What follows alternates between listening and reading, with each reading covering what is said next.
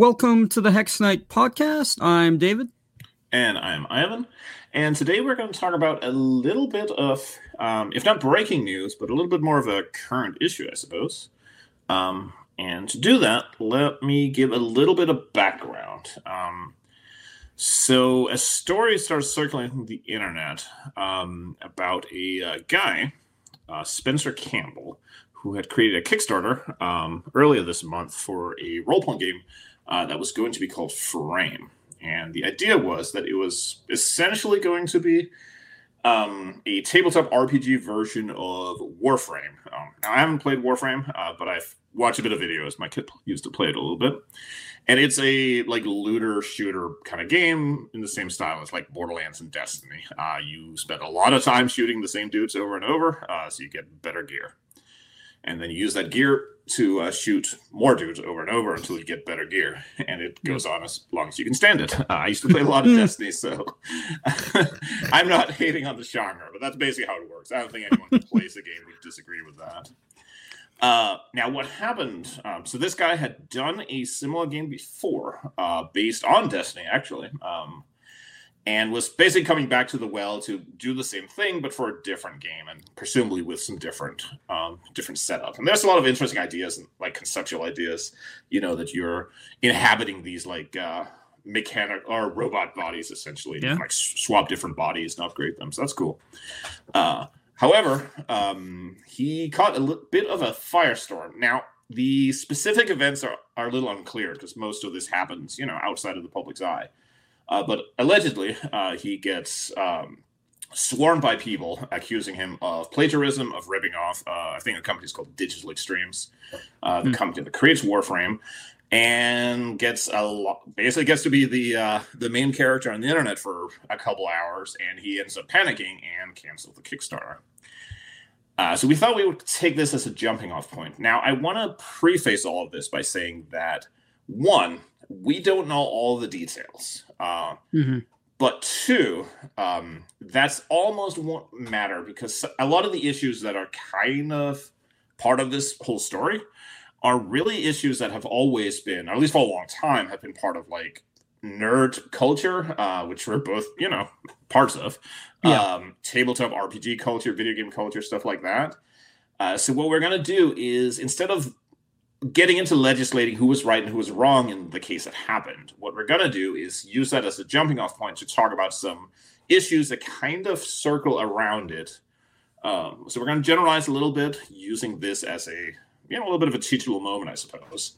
So yeah, it's more, I think these are kind of creator-fan relationship issues that have been around probably as long as fantasy science fiction genre work has. But I feel like the internet, especially pre the dreaded Gamergate, they've seemed to crystallize into this hardened thing that has just gotten eviler and eviler as time has gone by. And I think this is a good it's a good point to address that from our perspective. We don't want to have to talk about this all the time, and we operate the way we do. We don't want to be a reaction drama podcast, which seems like over half the podcasts are. That it's just negativity. Right. It's just a machine that you keep throwing shit in it, and it generates perpetual output, which is also shit. Right. More but toxic. I think it's a good time to mark off some points in the sand, I guess, and just just have a conversation about these things. And I think it's also useful to know maybe where we're coming from a little bit, because while we've known each other for a really long time, I feel old, but it's been a really long time, we don't always agree on everything. And we do have differences in how we view things, especially when it comes to, internet stuff. I think I'm generally a bit more of the woke type, although I don't have blue hair.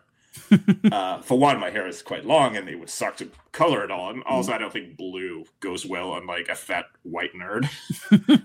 That's just not something you should do. But I think I'm probably a little more kind of in tune with that sort of internet liberalism kind of thing. Whereas I think it's fair to say you're a little more kind of like old school progressive, kind of rooted in common sense, rooted a bit of skepticism about things. Yeah, skepticism, and my creative roots are in music, and that's all about like freedom of expression. And I was in punk rock and hardcore and metal, and that's all offensive, and people get rowdy and out of control. So it's like, to me, that's kind of, there are reasonable ways to control that from my perspective without having to. In this case, I think it's awful. Like, who are you to be the copyright police? And that's like a whole big kettle of fish by itself. For a $1 billion corporation owned by another Chinese $1 billion corporation. Yeah, like they have lawyers on staff, and those guys get paid. And having needed a lawyer once in my life, they get paid very well. I can tell you that. So if you're sitting with your Cheetos and your sick battle platform in your bedroom, you don't have to provide pro bono legal services on Twitter for a $1 billion corporation.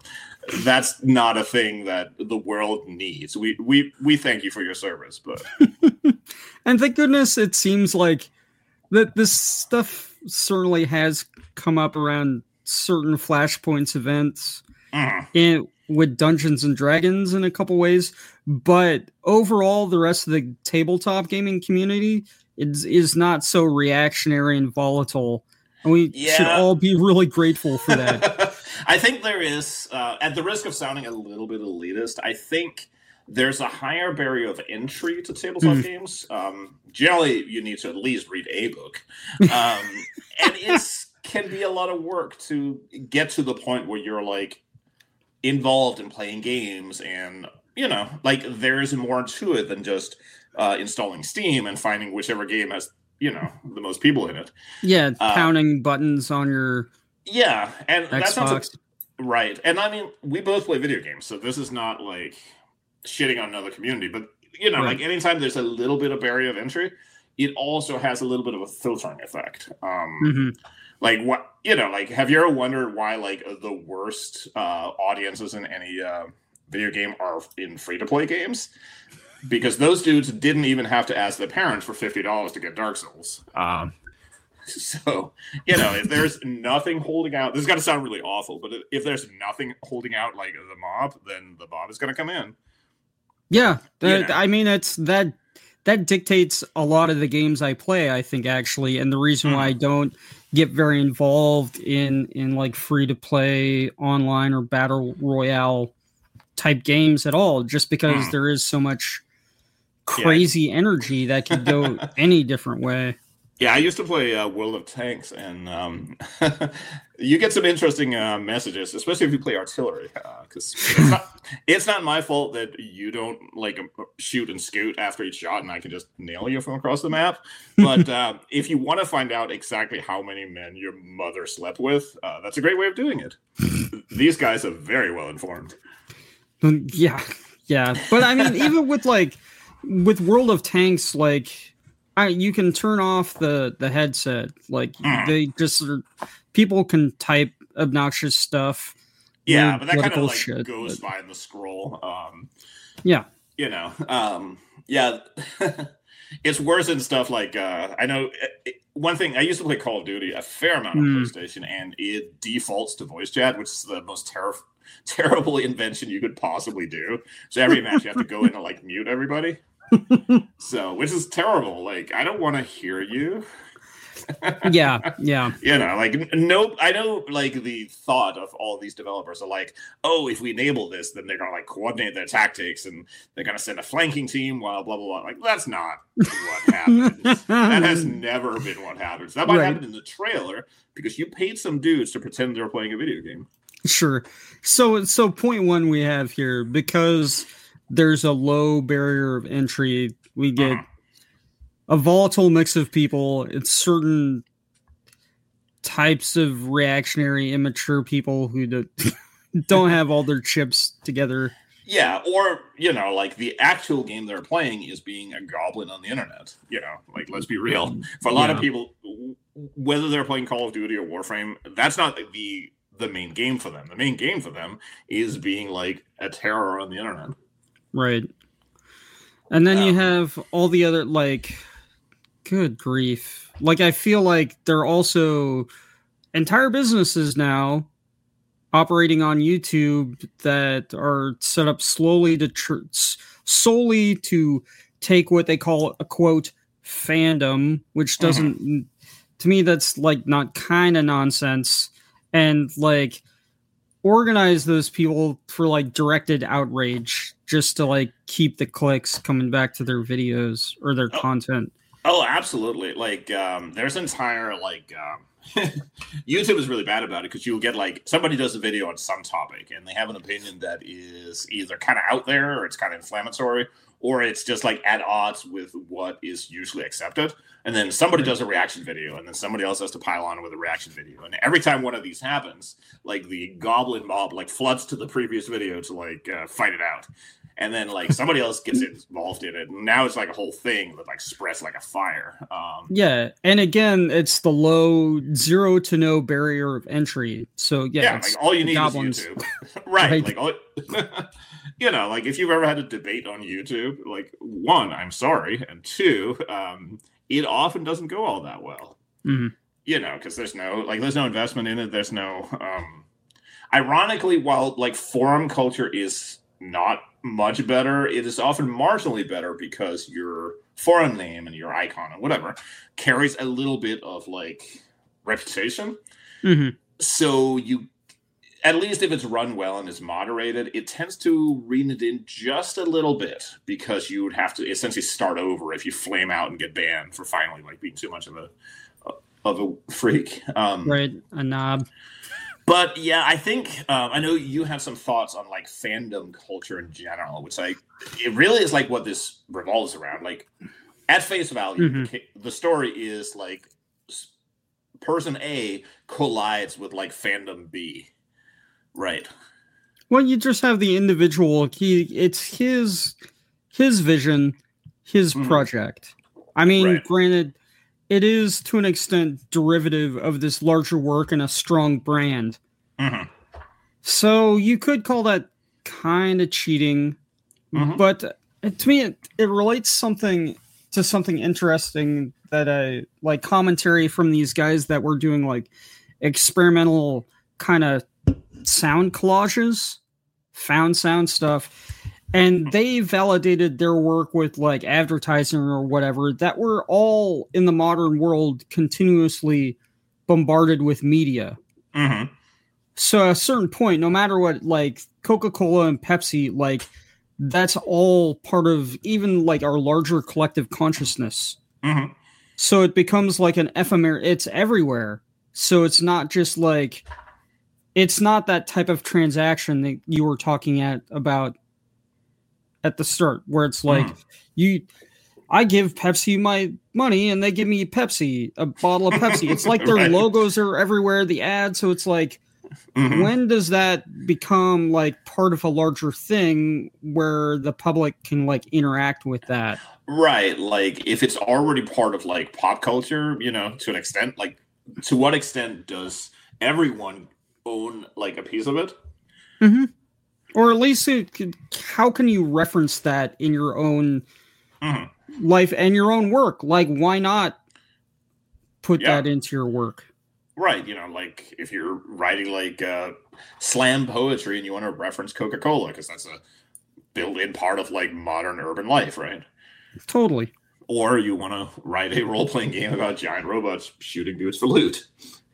Yeah, and I mean, really, that's been done so many times. It's not like the Warframe is even close to the first project. Yeah, so the really interesting thing is there's like two pieces that kind of stick out to me, right? Which is one, like a lot of the raids that seemed to happen was tied to the idea that this guy was ripping off the company and ripping off their designs. Now, I poked around a little bit, and the Kickstarter only had a couple of art pieces. Because it was very sort of, the impression I got was that the rules were mostly bashed out and the money was going to go to like art and stuff. And it mentioned on there that he was going to like get artists involved. So the couple of pieces that were on there seemed like concept kind of art. They did look very close to designs used in the game. Now, I am not an IP lawyer, so I can't say if they're too close, especially when you're transitioning from one thing to another. Like, how many, like, knockoff Space Marines are out there, you know? For sure. You haven't sued them all. So I'm not going to speak to, like, that. But that's one of the, like, sticking points, right? Is, like, he was allegedly ripping off the company, and therefore, we must fight. And the second thing is, like... to what extent, you know, like this, like very aggressive. It's like a hive of bees, right? Like the video game that we play, someone is mean to the video game or mean to the company that makes the video game that we play. So we need to like go fight them on the internet. Yeah, it's strange. And you know, like it's a very like aggressive sort of like fan community, you know? Yeah. Yeah, it's the goblins, though, like you said. But I think the interesting thing there, and what I think you were kind of alluding to, is I found this strange point where creators or creative teams get to, where their work becomes that big, where it's like a brand in the consciousness of the public, like associated giant robots in video games, Warframe. Right. So that becomes this foundational thing that the creators are now tied to, and they become successful based off that foundational work. People, they have this quote. They have a group of people that call themselves a fandom, like they're like soccer hooligans. It's basically, you know, like God. We are ostensibly here to like watch a game, but we are actually here to like get into fights, right? Right. You know, and it's funny, like if you go to any dedicated forum or Reddit sub for a specific game, like almost all the posts are going to be people who are like pissed off, raging out, or moaning about the game. Like I remember when I got Diablo 3 originally, and I was like, oh, I should look up some strategies. This is a really fun game. I bet people are really excited about this. Then I went down to the Blizzard forums, and no, they were not excited one bit. You know, like they were all very angry about this or that thing, or this ability, or the cooldown on this thing. A cooldown of a thing, like in the larger scale of the game, like what... People use like proportion, like it's an incredible. The whole experience is like this broader, but your magic power doesn't come back fast enough to suit your play style. Like for your one specific build in a game that has like God knows how many. Right, like you played the game, like you can put stuff together almost infinitely. Right, like move along. Seriously, move on. Find something else if that doesn't work for you. It's time to move along. Yeah, but it's this sort of we talked about this a little bit before we started recording. It becomes this like weird sort of obsessive ownership almost. Yeah. Like we were talking a little bit about like superhero movies, and I don't even want to say the name because the fans are a little excitable, but a certain movie made by a certain director got a different cut that is twice as long and apparently like cured cancer. That's what I've been informed of on the internet anyway. Right. And, like there were like some pretty unpleasant interactions between fans of the previous guy that I'm also not going to name and the current guy that I'm not going to name.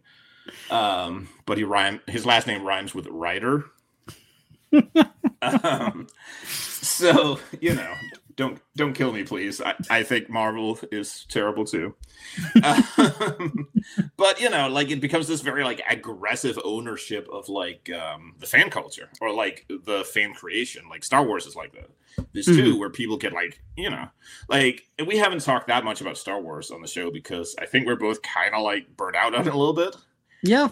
Like for me, I was never that much of a fan to begin with, but I've enjoyed it. And I did enjoy Mandalorian. That was a pretty good show. But for the new movies, I just, I watched the first of the 3 new movies and I was like, okay, this is not going to go anywhere I'm interested in. I'm just going to skip it. And then like the second one comes out and everyone is angry and everyone gets fired up and like sending angry messages and like phone calls to like the actors and stuff. And then the third one comes out and everyone is angry, but it's a different group that's angry now.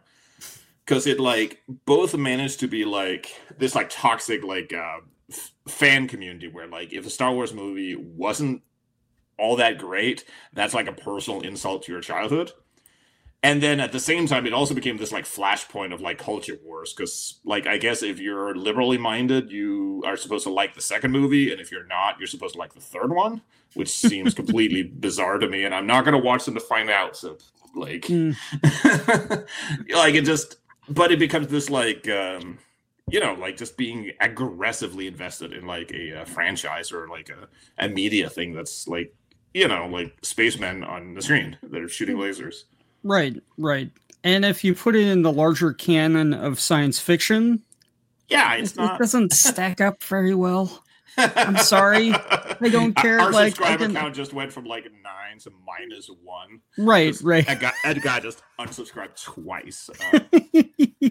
But you know what? All you fuckers keep asking about steampunk, so I don't. You can leave. But yeah, it's like, you know, like it's. Here's my thing generally in life. And I have things, you know, we all have things we're very passionate about. Sure. We have things we're into. We have things that we wish everyone else around us was into as much as we are. You know, and sometimes it is something that literally just you are into. And you don't know anybody you can talk to about. And that sucks. So you go online, you find people who are into it as well. Because no matter how obscure your shit is, you can find 20 people online who are talking about it right now. Oh, yeah. You know, but like step back a little, like take a breather. In the big picture, you know, you're going to be here on the planet for statistically like what 78 years or something like that. Yeah, like if COVID doesn't get us all. Right. So let's say 75 years, because you know, like how much of that time is really like well spent like raging on the internet about like something in like a Star Wars movie? You know, like there's been 10 of them so far and like 2,000 pieces of spin-off media and like one of them was bad. Like statistically by now most should have been bad. Like no franchise running that long does so without either changing direction or like burning itself out and just becoming stupid. Yeah. You know, like how many James Bond movies are legitimately like great cinema as opposed to I saw it as a kid? Yeah. I mean, that's how I feel about Star Wars. I'm not taking that back. It was great for me as a kid. And then I found other stuff. Yeah. You know, you just move on. And even if you didn't move on, like the point isn't that you have to move on. It's okay if you're still into it. Yeah. But I think one, you have to realize that like, it's just entertainment. Like it's not a rare, precious gem. You know, like they have last time, like we went to a grocery store, like 1 millennia ago. You know, they had like Luke Skywalker lettuce in the store. It was just like a bag of lettuce, and it had like Luke Skywalker on it. Like that's so. As somebody who's into some obscure shit, they aren't putting like obscure Swedish role playing games on the lettuce in the store. Right. Was it what Demona? Yeah, you know, like, or you know, like you're into like really obscure, like epic Norwegian post-progressive black metal or something. Like they're not playing that at Safeway. Sure. You know, like so maybe like take a breather on it, and just like like exhale. It's gonna be okay. Like they did a bad movie or a person on the internet didn't like the thing you're into. Well, that's okay. If you're like a well-rounded person, your identity isn't defined by the thing you're into. You know, like if somebody, you see this a lot. So I used to be hang out on the Dark Souls subs on Reddit, and everyone hates Dark Souls 2. And that happens to be my favorite of the series. So and people get very testy about that. And like on the subs, you would see like pretty much every week somebody would come in and they would like pick a fight about it. And people get like really riled up about it. You know, like if you prefer the second game, you are betraying the true vision of, I don't remember the guy's name, Miyazaki, something like that. We'll just go with it. Yeah, like that dude, and he's a great guy. He's a very visionary, visually oriented guy. But the funny thing is, like when you read into like the production, because it's fairly well known that Dark Souls 2 was done by a different team, but he was still overseeing that team, and he's like there was an old interview where he said like, yeah, they made different decisions than I would, but I have full faith in their they're professionals, they work at the same company. He is and that's what being a professional is about, being having a larger perspective on it. It's like when video game companies like congratulate each other, like when Horizon Zero Dawn came out, like CD Projekt Red, the Witcher guys sent them like send them out a tweet saying how much they were enjoying the game, and then both companies had like an artist do like fan art of the other person's character. It was really cool. It was really cool, and it's the kind of thing is like, yeah, because these guys are professionals. Like obviously they think their game is really good, right? Yeah. But well, I mean, like, it's not like any like video game development team makes like their magnum opus and they stop. Mm-hmm. So they're going to progress with their ideas and things are going to change and they're going to take risks. And to freak out about those changes and to put like, we're dealing with like science fiction and fantasy. Mm-hmm. And to me, I'll say I get annoyed when people put current topical stuff to an extent. When there's too much like current metaphor in my escapism, I do start getting annoyed. Sure. I do. Yeah, I'm going to disagree with you here, but I understand the perspective completely. I think a lot of times it gets ham-fisted though, right? Like that's the main thing. Because it becomes very obviously. Like I remember watching Elysium. And it had the whole thing where, like, it's basically like a very ham-fisted analogy for, like, the American healthcare system and, like, border controls. And that's, like, the whole pitch of the movie. Like, if you take that out, that's some cool effects. And it has, like, the dude from District 9. So, like, it's a fine action movie, but it's so... And the funny thing is, like, those are things... Like, I agreed with the movie's stance on them. But it was so, like... ladled up thick that it felt very off-putting. Like it didn't make me feel more invested in those issues, and it felt like it was just like the movie was just there as a vessel for propagating those views. Right. I think that when you're like what I would call breaking foundational storytelling ideas to get the point across, something is going wrong. Yeah, and like when it's not enjoyable and it feels like, or you should just like write like actual political like manifestos. Like that shit sells too. They have them all over the bookstore. Yeah, that's true. Like just you don't have to make it about spacemen. Then like if you have really heartfelt points to be made about like American healthcare access, like write a thing about that. There's think tanks that would love to have you if you can write. Or just I guess like. Integrated, there's the ham-fisted aspect, like make it in that world. Don't make the world a weak metaphor for your point. Yeah, like there's a way to allude to it, like I tend to be pretty attracted to fantasy or science fiction that is fundamentally humanist in some ways because but it's a difference of like have the story exist in a way that exists in itself as a story in a world, like what Tolkien would call like subcreation. Like, you don't have to create 7 artificial languages to write your story, but like have it function, be structurally sound and interesting, entertaining as a story. And then, you can throw in, or, most likely if you do it, it will cautiously reflect your values as you've done it. And you can, add a few things to kind of make a point of it. Like if you ever read, forget the guy's first name. His last name is Flint, and he's kind of like an old school, like FDR era dude. So when he writes science fiction stories, like the main like protagonist is always kind of like a working class dude, and he's always kind of like going up against, it's the man. Well, yeah, he's always like opposing capital essentially, but it's not like beating you over the head with it, right? It's just kind of like. It's one of those things, like, if you understand the guy, it's like reading Heinlein. Like, if you understand his general views throughout life, you can kind of, like, see, like, okay, I get it. But the story still basically functions. So I guess what we can kind of get to with this is there are points where like creative people do go overboard and things go apart, but you don't have to freak out about it. It's not going to do any good to like call up their house or email them. Right. And like you can be kind of a normal person. It's funny. There's a guy I used to talk to all the time. I kind of lost track of him because we both got banned from the one forum we interacted. But he was a very sort of old school conservative guy. And he was very outspoken about that. And this was a historical wargaming forum. So that was kind of like the norm anyway. But he was kind of like notable. And he was very much like a straight shooter kind of guy. You know the type.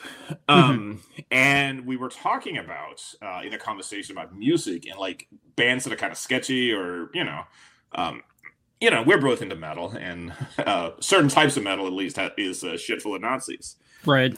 And there's always like that discussion of like, how do you go about that? And, personally, and I'm not saying what anyone should do, but personally, I tend to be kind of critical with like, I just don't want to like support or engage with it if it's too far in that direction. And I'm not saying what anyone should do. And his point was somewhat reasonably, I think, that like, listen, he is, I'm paraphrasing here. Like, right. I'm a, like Reagan era conservative from the Deep South. If I only listened to music that agrees with me, I would be stuck with like Ted Nugent and like a bunch of shitty country bands. So, like, sometimes like it's hard, right? Like what the creator's views are can affect your enjoyment of something. For some people it doesn't, and I kind of envy that. But like I said, I'm a little more, I think, for good or bad, like I tend to be kind of sensitive to that. Yeah. And it definitely like influences it. Yeah. And sometimes like the fan culture around something, that's easier to avoid if you're just not like perpetually online. But the fan culture of something can definitely like kind of put a spoiler in it too. Yeah. Especially if it's something like, with gaming, you're kind of forced to interact with the fan culture, like, unless you're just like recruiting like your people to play the game. But, even then, if you have questions or you need to, figure something out, you're going to be interacting with the fan culture. So, if it's especially toxic or aggressive, I feel like that could definitely like influence the. So I'm actually going to take a moment to like polish my Halo here for a second. Because one of the things, when I engage with stuff online, I don't do a lot of social media anymore. I used to do a little bit more, and it just made me sick and tired. So I tweet a little bit, mostly just generic gaming thoughts. And, I run a small online community for, fan questions and stuff like that, right? And I blog. I enjoy blogging. I think people should blog more. But one of the things that I do is that I make a conscious decision for the most part to keep political stuff out of it. Not because I think games have to do that, because it's my stance that you should absolutely write whatever the fuck it is you want, and the world can then react to it as they want. If you want to write a game that is a thinly veiled analogy for why we should abolish the estate tax, you go. I don't know if that makes good, riveting gameplay, but whatever. Like, bring it on. Atlas shrugged on that. That must be an Ayn Rand RPG out there. That has to exist. I've heard there's like an old joke of what like communist Dungeons and Dragons would look like. There would only be there would be no character classes, right? But at the same time, it's difficult because there's a very outspoken viewpoint. You alluded to it a little bit that escapism and politics should be kept like separate, right? Yeah. And I fundamentally don't agree with that. And I'm not saying anyone is wrong for thinking that. I just don't think.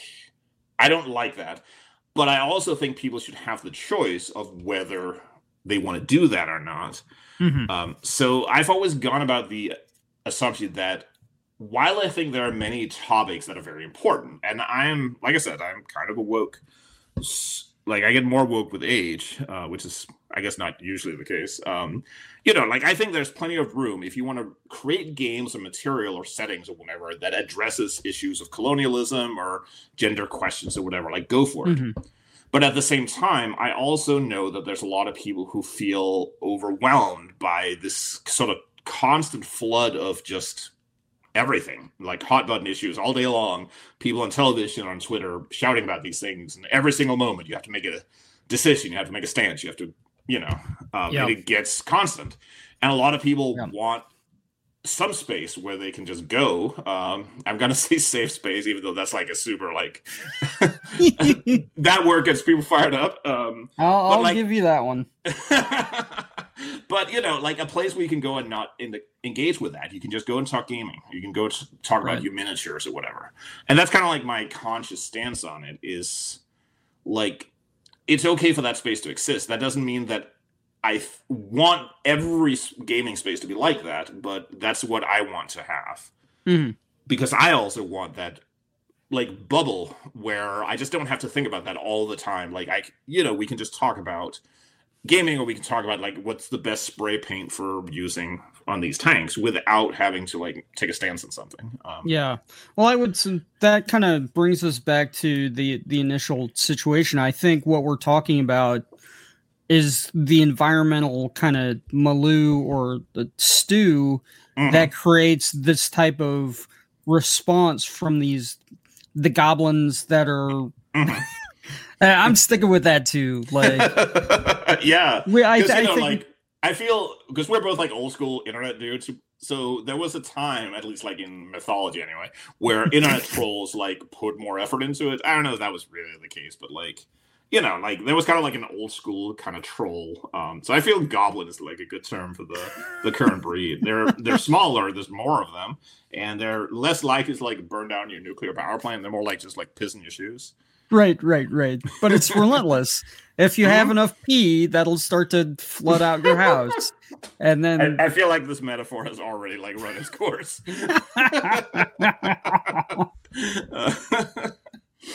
But yeah, you're right, and it could be. I was looking at earlier when I was kind of like poking around and trying to do a bit of research. I was looking at the Warframe like sub on Reddit. I was like, okay, and it's like 500,000 people, and if you assume that like 1% of any group are like psycho, that's a lot of crazy people. And if like half of those people like all decide like we're gonna go fight this dude. That's a lot of angry tweets and emails and whatever that can come barraging in. And again, we don't know exactly what happened. It isn't entirely possible this guy got a couple of like shitty messages and then he kind of overreacted. It's just like that's possible too. But that's not really like the point. It's it's entirely possible for a community to be mostly pretty good and still be fucking terrifying. Right. When there's 500,000 of you. Right. And communities, especially online and especially nerd communities, are really bad at policing themselves because nobody wants to tell, the dude who's kind of shitty that he needs to get fucked. Well, yeah, that's a nerd. That's the term. Like everyone's kind of alienated and coming to this place. So then to like call someone out for being like all the stuff I gripe about like crappy behavior in like our other podcasts, like I've put up with. Oh, absolutely. It's so common. There's like the term for it. It's the nerd social fallacy. Sure. That you can't kick anyone out. And it's also like this hesitation, right? Like, because once you do, now that there's a line, and as soon as you have that, we're going to fight about it. And you're going to get the people who support the one guy, and like suddenly like that becomes what everyone is fighting about. Like now the Eye of Sauron is on you. Right. So then you're a developer in this kind of system in this space. So how would you navigate it? How do you, you've got your game, which is kind of derivative of a larger work, and how did you kind of work through that? Yeah, so specifically, a while ago, and I kind of took two steps at this. Like one of my fascinations has always been the original Rogue Trader, the first edition of Warhammer 40K. Before, it's kind of very common to say like, before it like sold out or whatever. But it's kind of like the original, like very wild and anarchic, like space adventure sort of thing before it became like a big corporate process. And my game Renegade Scout is very much what you would call like a retro clone. It's meant to be like a re-implementation of the old mechanics, but in a polished modern form, like looking nicer, and just like, you know, being a modern game, taking advantage of you know, like 30 some years of game design and game experience, right? You know, like the world at large has played a lot of games since like 1983 or whatever, so let's put some of those things back into it, but try to keep as much as possible of the original mechanics, and make it compatible. This was kind of the big thing. So you could take your old units and you can play them in the new system, right? Which is similar to like what a lot of like the OSR like RPG dudes do, right? You know, Totally. They'll churn out like essentially just like different versions of classic Dungeons and Dragons, but this time like the elf has a pointy hat. You know, so let's get that to Kickstarter. So the couple of things, because obviously, like anytime you're treading on the ground of like a behemoth like Games Workshop, and especially a litigious behemoth like Games Workshop, you want to kind of be extra sure. And you also just like, I don't want to bag on people who like make a clone of something, because a lot of times people will go find like old games that are no longer in print, everyone has forgotten, and they'll do a clone of it so it can come back into like the public consciousness. Yeah. And I don't think that's a bad thing, but that's not what I wanted to do. Like the purpose wasn't to preserve Rogue Trader, because that's already out there. The purpose was to show that the original mechanics, if they were tweaked and updated, could still be really fun. And it was also a little bit of being a dick, because I kept seeing people trying to do this, and always as group projects, and they always failed. And I kept seeing people say that, oh, it's too much work. Like, nobody could do that. So, like, fuck you. I can do it. So it's a little bit of being a dick. Spite is an excellent motivator. Right. But at the same time, I didn't want it to just be a clone. So some of the stuff we did was all of the stats, the stat line, like your ability scores, essentially, they're all the same, but they're all renamed to something else. So it's, you know, like instead of strength, you have power or whatever. Like down the line, make sure that there's there's not a single, like every game term has been reworded unless it was so basic that there was no case. Like, you know, movement or firing or, you know, having phases in a game. That's common talk. Oh, yeah. But everything else, so like Overwatch, Sustained Fire, like everything has been renamed and reworded to something, unless it was just a really common generic term. Right. To avoid any and all, like I didn't want any original wording, because that's where you'll get nailed. Game mechanics in and of themselves are, you know, they're essentially like mathematical, almost like equations, right? Oh, sure. I mean, that's the thing in computer programming too. Like, how much of this can you actually patent? Yeah, exactly. And a lot of times it's essentially like the specific like presentation of it. So having any like text that carries over is absolutely a no-no. And using like terms and things like that.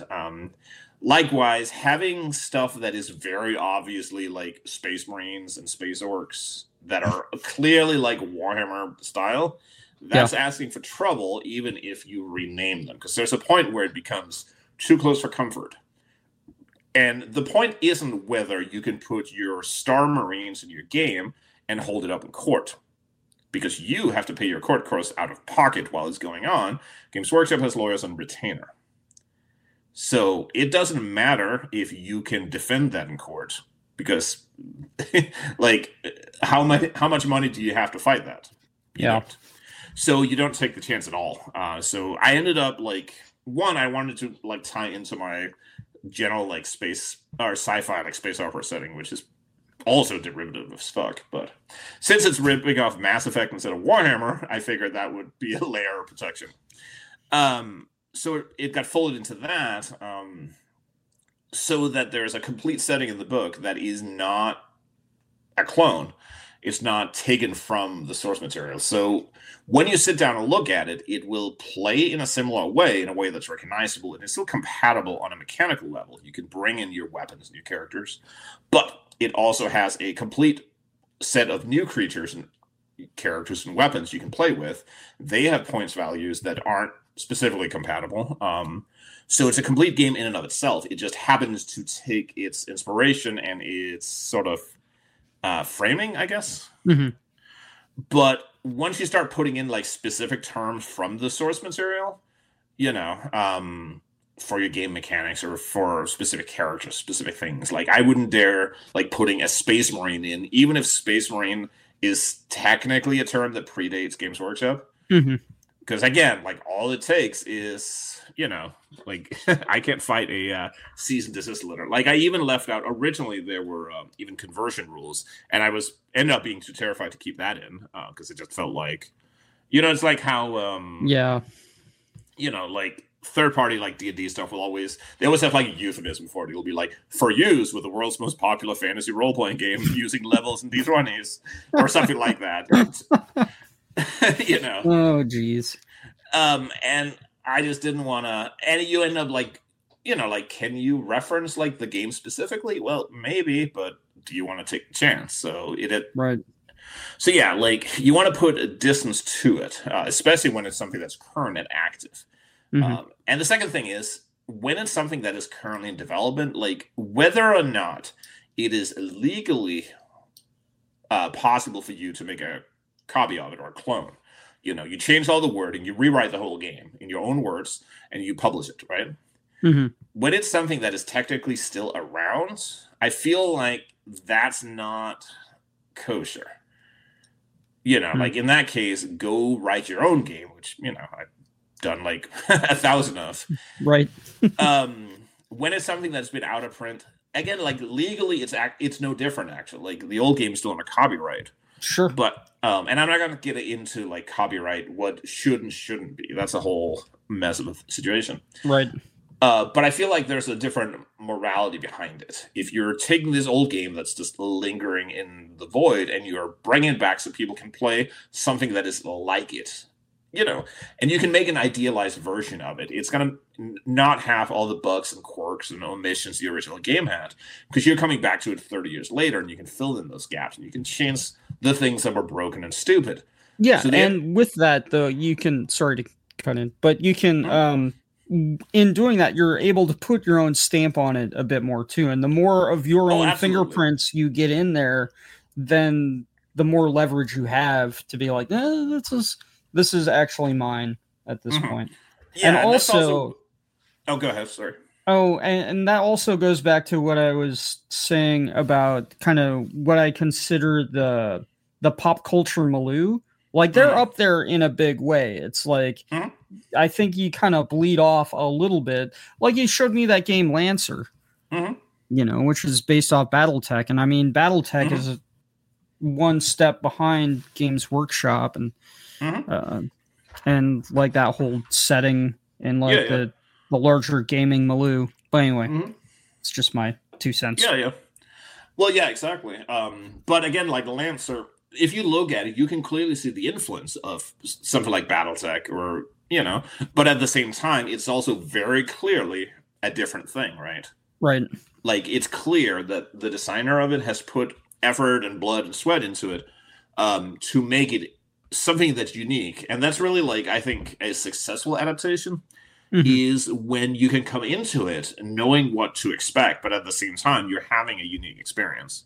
And I think maybe that's the like main takeaway for this guy. And again, I haven't read the game. I haven't read any of the guy's previous games. So this is more general. Yeah, but the thing that sucks is like he only had, it seems like a little time. We have no idea where he was really at. It was just the goblins, man.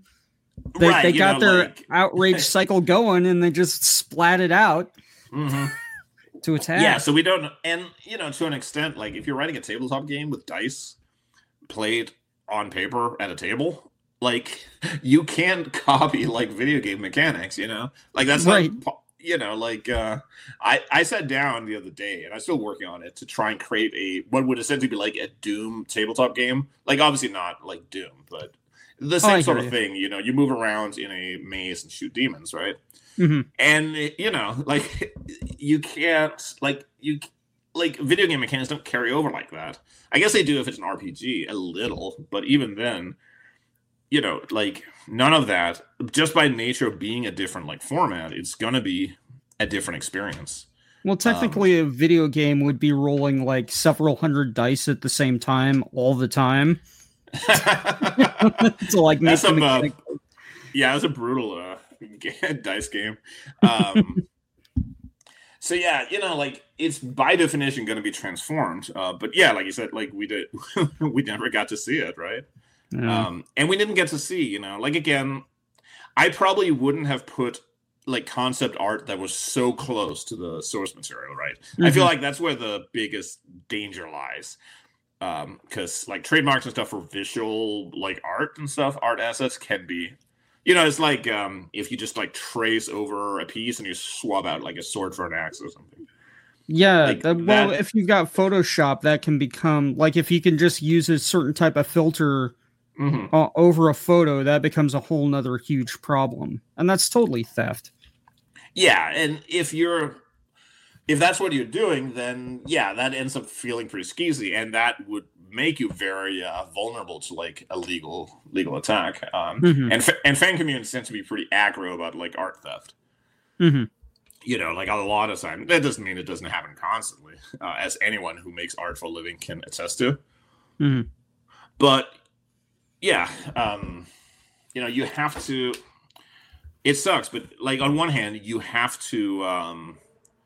You have to ensure that you don't put yourself in a position where you're exposed to a legal threat or legal risk. Mm-hmm. Especially when you're, it's the old story.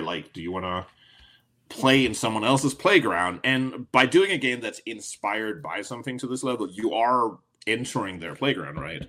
Right. Or do you create something that's brand new and completely original, and then you risk that nobody gives a shit? Right. I see games published on Drive-Thru RPG pretty much every week, and most of them are going to have 20 purchases lifetime, and nobody will ever play them.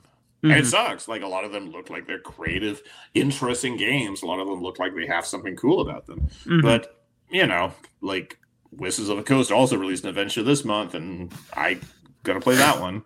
I'm not, but you know what I mean. Yeah. They got their own peoples.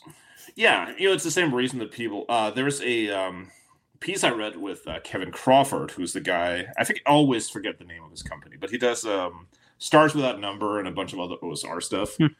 He's a one-man game writing machine. He's written so much stuff. And he had a really interesting piece because people were asking why he kept writing OSR games instead of switching to 5th edition Dungeons and Dragons, which is more popular than life itself right now. Right. And his answer was that essentially, his stance is that he is writing as a business. First and foremost, he's writing to make money and make a living off games. That's his starting point, right? Mm-hmm. And to him, his view was that basically almost everybody has played some old Dungeons and Dragons game at some point.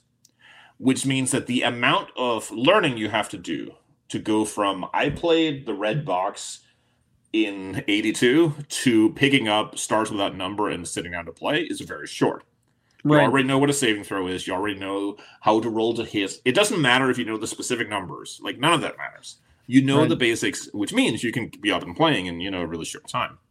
Mm-hmm. And his point was basically there's already a huge group of people who already understand this stuff conceptually, and if he was going to tie himself to another IP, he would rather tie himself to the one that's the most spread out and common. Mm-hmm. And there's no, he was basically questioning whether are there more 5th edition Dungeons and Dragons players than there are players of every old version of D&D? Well, probably not, just because we're looking at 35 years, 40 years of game, right. So from his perspective, it made sense to embody something that is technically an IP or an identity, right? By linking yourself into that, you have already built audience, because anyone who has played any old version of D&D and is open to playing that again is a potential customer for Stars Without Number or another of his games, like Wolves of God, or he's got a couple. Like, so that's an instant, like, audience, right?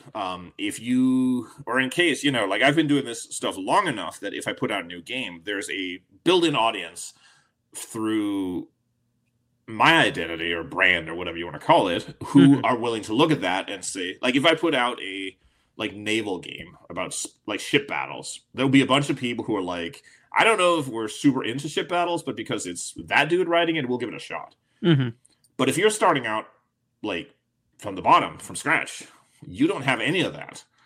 Like, you can put out the same ship game. It might be a much better ship game because I don't know anything about ships. So you put in the research, you do the work, you write a cool, fun, exciting game about ship battles, and you sell 20 copies because you're just a dude. You know, like, nobody knows. And how are they going to get there? You know, yeah, you're going to get people who are, A, interested in ship battle games. B, they happen to be looking at Wargame Vault that week when you release it. And C, they're inclined to pick it up just to see. Right. You know, so I totally understand why you want to tie yourself to, it's basically like, you know, hanging off the side of the train, right? Like, that's just barreling along. Yeah, so you get to cash in on the existing fan base for something. But that also means, like, you're kind of at the mercy of that fan base, especially if that fan base has different expectations. Yeah. Or they're just crazy people. You know, like, well, the expectations are different in the right. The expectations in video game communities is different than is in tabletop communities. You know, like, if you came in and you took Lancer and said, okay, I really like the concept of this, but I'm going to change the mechanics so it's like a super rules light game, because Lancer is a pretty, like, involved tactical game. And you say, I'm going to do the same thing, but I'm going to make it really rules light. I'm going to make a very simple game engine, and I'm going to make it whatever. Like, very few people in the tabletop RPG community would think twice about that. There will be a bunch of people, many of them fans of Lancer, who are like, yeah, that's really cool. I want to see how that goes. Probably the developers themselves would be into that. Like, very few RPG developers only play their own game. Like, you got to be huffing your own farts, son. You know, like, everyone is interested in other games. Like, I play other games constantly. You know, you have to. Otherwise, you're going to be a fart huffer. Things stagnate pretty quick. Sure. You know, it's like being in a metal band and you only listen to metal. Like, your stuff is going to be shit. Right. You know, you got to have other influence. You got to get different perspectives. So in the tabletop community, that would be, unless you're being kind of a dick about it, or it's a little too close, that's just going to be kind of expected. And people are going to be like, okay, either I'm not going to be interested, but it's fine. Like, you do you. Or I'm going to check it out because I'm into the other game and I want to see another take on it. Or, like, somebody converts, like, Lancer to, like, Savage Worlds or GURPS or something. And people are, you know. Like, that's just part of how the tabletop community has always worked. There's always been people who are like, oh, here's a D&D monster. Like, I'm going to stat it up for RuneQuest, right? Oh, yeah. You know, it's or really I'm going to...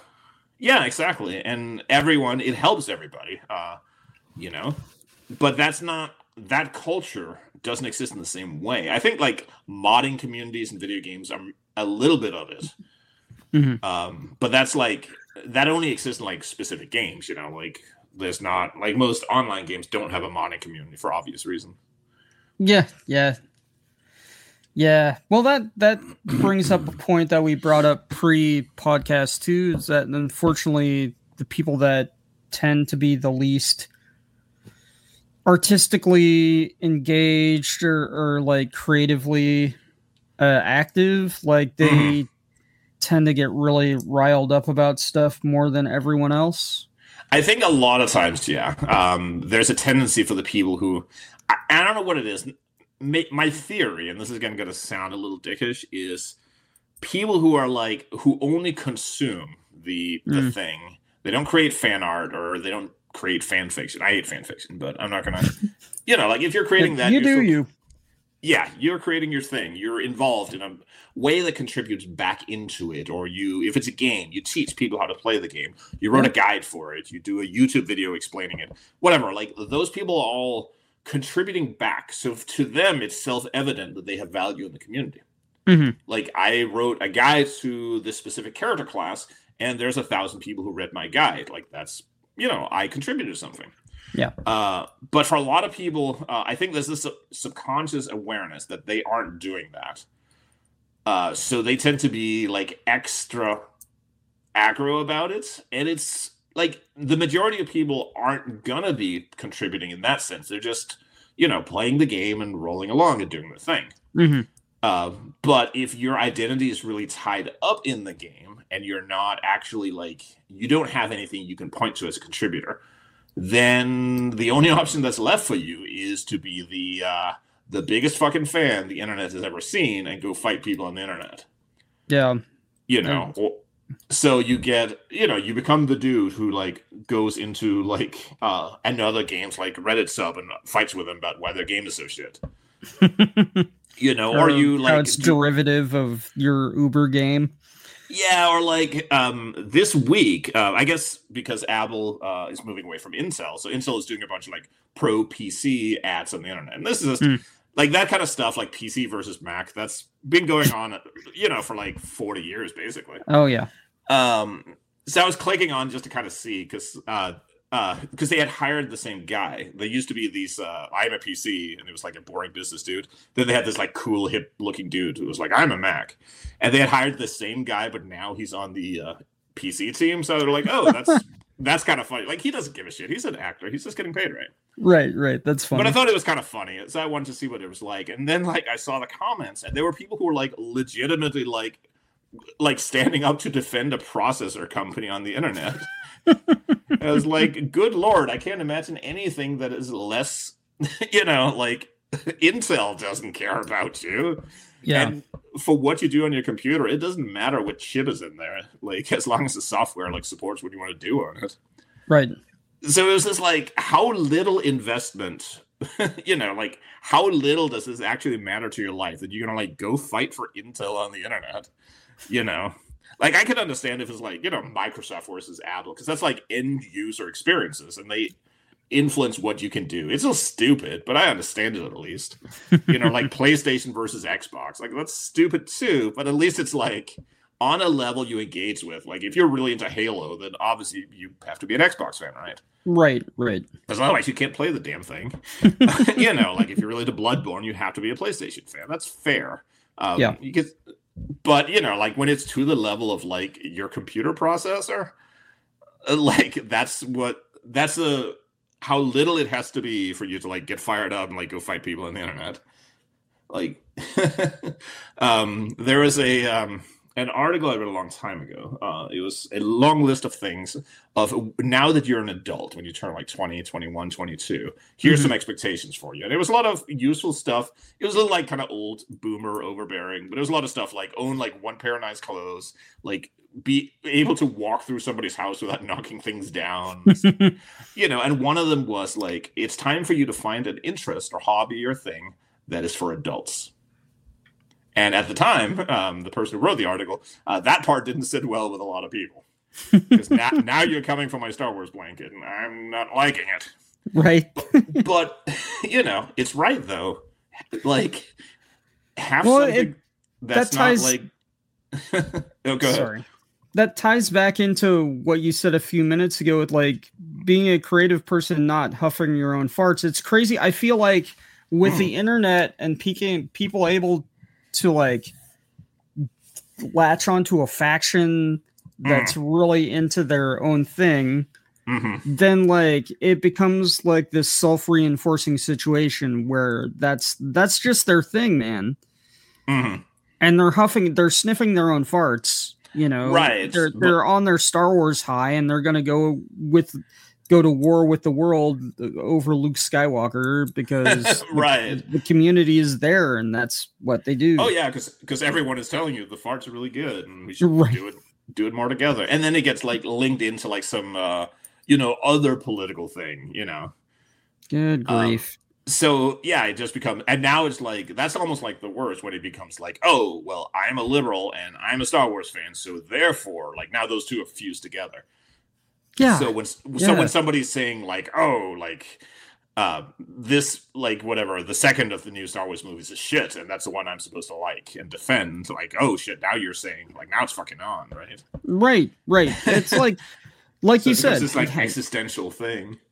Get it. It's not, if you get in a doing adult things gives life perspective, like doing more complex, challenging stuff. Right, like read a boring book. Like they made books before they invented lightsabers. It's okay to read one of those. Right. put the steampunk stuff in the trash. Like watch and like I don't want to like moralize, but yeah, like I think a lot of like turbo nerds online kind of like need to hear that a little bit. Like take a breather, like go out in the world and like find a boring hobby. Like find something you can talk to the dudes at the office with, unless it's football. In that case, like just stay away from those people. But like just that's another variation on being a crazy Star Wars person. Yeah, like no one cares about four touchdowns in one game. Yeah, I used to die in the office because everyone was into football and they would talk about their fantasy football. It wasn't just normal football. I could have done that. Like I think football is the worst sport invented by humans to punish them for our sins.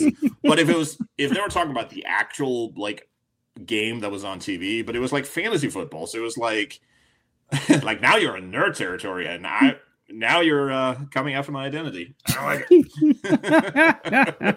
it. So I'm not saying it's perfect, but but yeah, I think to kind of like try to wrap up this meandering firestorm, like just be a normal person once in a while, like take a breather, like invest yourself in something that exists in the world that matters. And more importantly, also, since we've alluded to a little bit, also have some interests that aren't just like arguing about politics on the internet.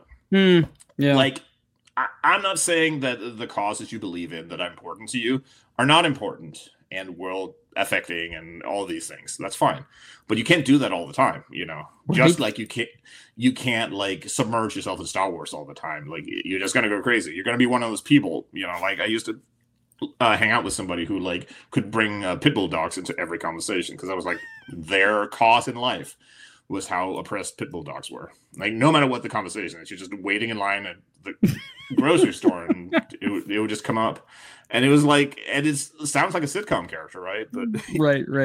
Like we've all been at like like it's an old joke of like you're at family Thanksgiving and you're sitting around and suddenly your uncle has to drop a bomb about like the border or something, and like because he just can't let it go. Right. Yeah. So like don't be that dude. Especially don't be that dude about like robots and lasers. Like I love me some nerd shit too. I literally like my livelihood depends on loving nerd shit. So, but like go watch something else on TV. Like go watch some like character drama or something. Like I've been watching Dickinson on Apple TV, which is very much a show that's not aimed at me. It's about Emily Dickinson, the poet. Yeah. And it's done in every way that I normally would despise, because it's very much like, what if all the main characters were basically like talking and acting like modern people in this historical setting? Huh. And I sat and watched it. Yeah. There's like a term for like, it's basically like cosplay history. And then I watched it because like, I'm just going to watch it. I'm going to sit myself down and I'm going to watch something that I never would click on. And then after a couple episodes, like, you know what? I get it. Like, I kind of like it. It's funny. It's still like definitely aimed at a generation that's like at least 10 years younger than me. Right. So it doesn't completely land, but like, I was glad I sat down and watched it, Sure. Like, new experience. I'm all about that. Or just like have a, yeah. So my last thing, or like a suggestion for breaking out of the normal hobby bubble, was like deciding one day just to start reading a bunch of like classic books that were banned going back for, I don't know, from like the 19th century on through the 20th. So you get a wide range of reasons why stuff was banned. Yeah, it's really It's pretty. There was some pretty wild stuff that actually disgusted me. Books like like it being banned was maybe not such a bad thing. I could see why. It was banned. without endorsing like censorship or anything, but like the mentality of people at the time made sense all of a sudden. Yeah, but I mean, great. Like I'm pretty free speech fundamentalist sort of guy myself, so I'll be like, that's gross, and I'm gonna put it down or shut it off, but I'm not gonna. Yeah, like, it shouldn't have been banned, but it's interesting to like, just see what clashed with social mores at the time. Oh, yeah, absolutely. There was a bookstore a long time ago, many years ago, I was at, and they had a little section for banned books, and of course, like they had 1984 on there, and there was a little thing, and I don't know if this was true or not, but the little sign said this book was banned in some countries for being pro-communism, and it was banned in the Soviet Union for being anti-communism, which is like that's radical centrism, right? Yeah, and I don't know if the story is true or not, but it was interesting to me. It always stuck with me. That's funny. But yeah, go read some classics. Like we always have those classic literature that we had to read in school and we all hated because we didn't really appreciate or understand it. And sometimes going back and reading some of that stuff, and you'll kind of realize now that you've grown a little bit, like, oh, there was a bunch of stuff in here. It was actually kind of cool, Like I hated reading like Poe when I was younger, and I can appreciate a lot more now. Before I thought it was boring because nothing happens. Yeah. And then it turned out that nothing happening in the stories was why they were cool. It was all about atmosphere and tension, which I didn't appreciate as like a 18-year-old. Oh, gotcha. Okay. So yeah, like go look up stuff like that. Watch a movie you normally wouldn't. Like pick up a hobby, read up on something. Like you can, even if you're stuck at home, you can do literally nothing. Like go on Wikipedia and learn something. Like do you know how like your silverware is made? Like go watch one of those. I used to love watching those like how things are made. Yeah. That's cool. This is endlessly fascinating. Like, you're never gonna need to know like how like cups are made, but you could sit and watch like the whole process on a production line. It's really fascinating. Yeah, totally. I've done that before. I think a lot of everyone has had like, especially if you could watch it late at night and you're kind of drunk and like just gotta sit here and watch like teddy bear eyes be manufactured. Zone out. Yeah, there's a meditative quality. But yeah, I think that's kind of like, if you're in a community, and you are, it can be difficult. No one person can like change the path of a community unless you're in a very specific position, I suppose. Mm-hmm. But we can all nudge things along, and we can all set like what's reasonable and what's our expectations of ourselves and others. Like in the community, are you a person you would choose to interact with? Sure. And when the call for the pitchforks goes out, maybe take a moment and think about it before you just like dive right in with everybody. And I think what we've both been probably guilty of that to an extent. Like everyone is. It's easy to get caught up in stuff. Like I used to spend a bunch of time like prowling the internet and getting into arguments about Gamergate. And I was very like against the whole thing. But in hindsight, like I also don't know if like fighting with people in the YouTube comments ever like accomplished anything. Like, it was just a waste of fucking time. Like I used to argue with like Holocaust deniers in the YouTube comments, and that had like more of a purpose because like debunking dangerous stuff like that is, like that has a function. I don't know if it was a good use of the time as opposed to donating some money to like an actual organization, but like it's easy to just get caught up on these things and they just like take you over, and then like I always end up feeling like shit when I've been like super involved in something like that. Well, there's no resolution, which just makes it worse. Oh yeah, or you're like debating some dude and he like drops a bunch of memes on you and like rolls on and like like nothing came out of it. Nothing was ever gonna come out of it. Right. So like all you've done is like make the world slightly more stupid. Yeah. Wasted electricity. Yeah, so yeah, like take a step back, reassess things, like remember why you got into these things to begin with. Like presumably it was to find some sort of joy or escapism or something else. Yes, that's a great note to end on, I think.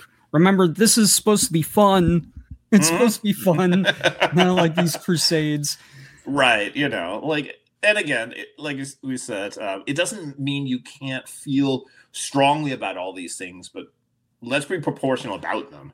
Let's pursue them in the way, like fighting out. There's senators you can write to if you want to express your rights as outrage, and those assholes are getting paid by us. So it is literally their job to listen to you moan. Right? Maybe that'll get us a little bit further than like slugging it out on Reddit or something, or like burning down someone's like Kickstarter because his robot looked too much like another robot. Gosh. Anyway, so I think that's our righteous fury for the night.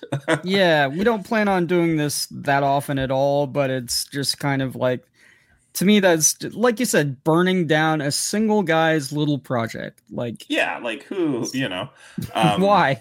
Right, like because somebody was, fuck that.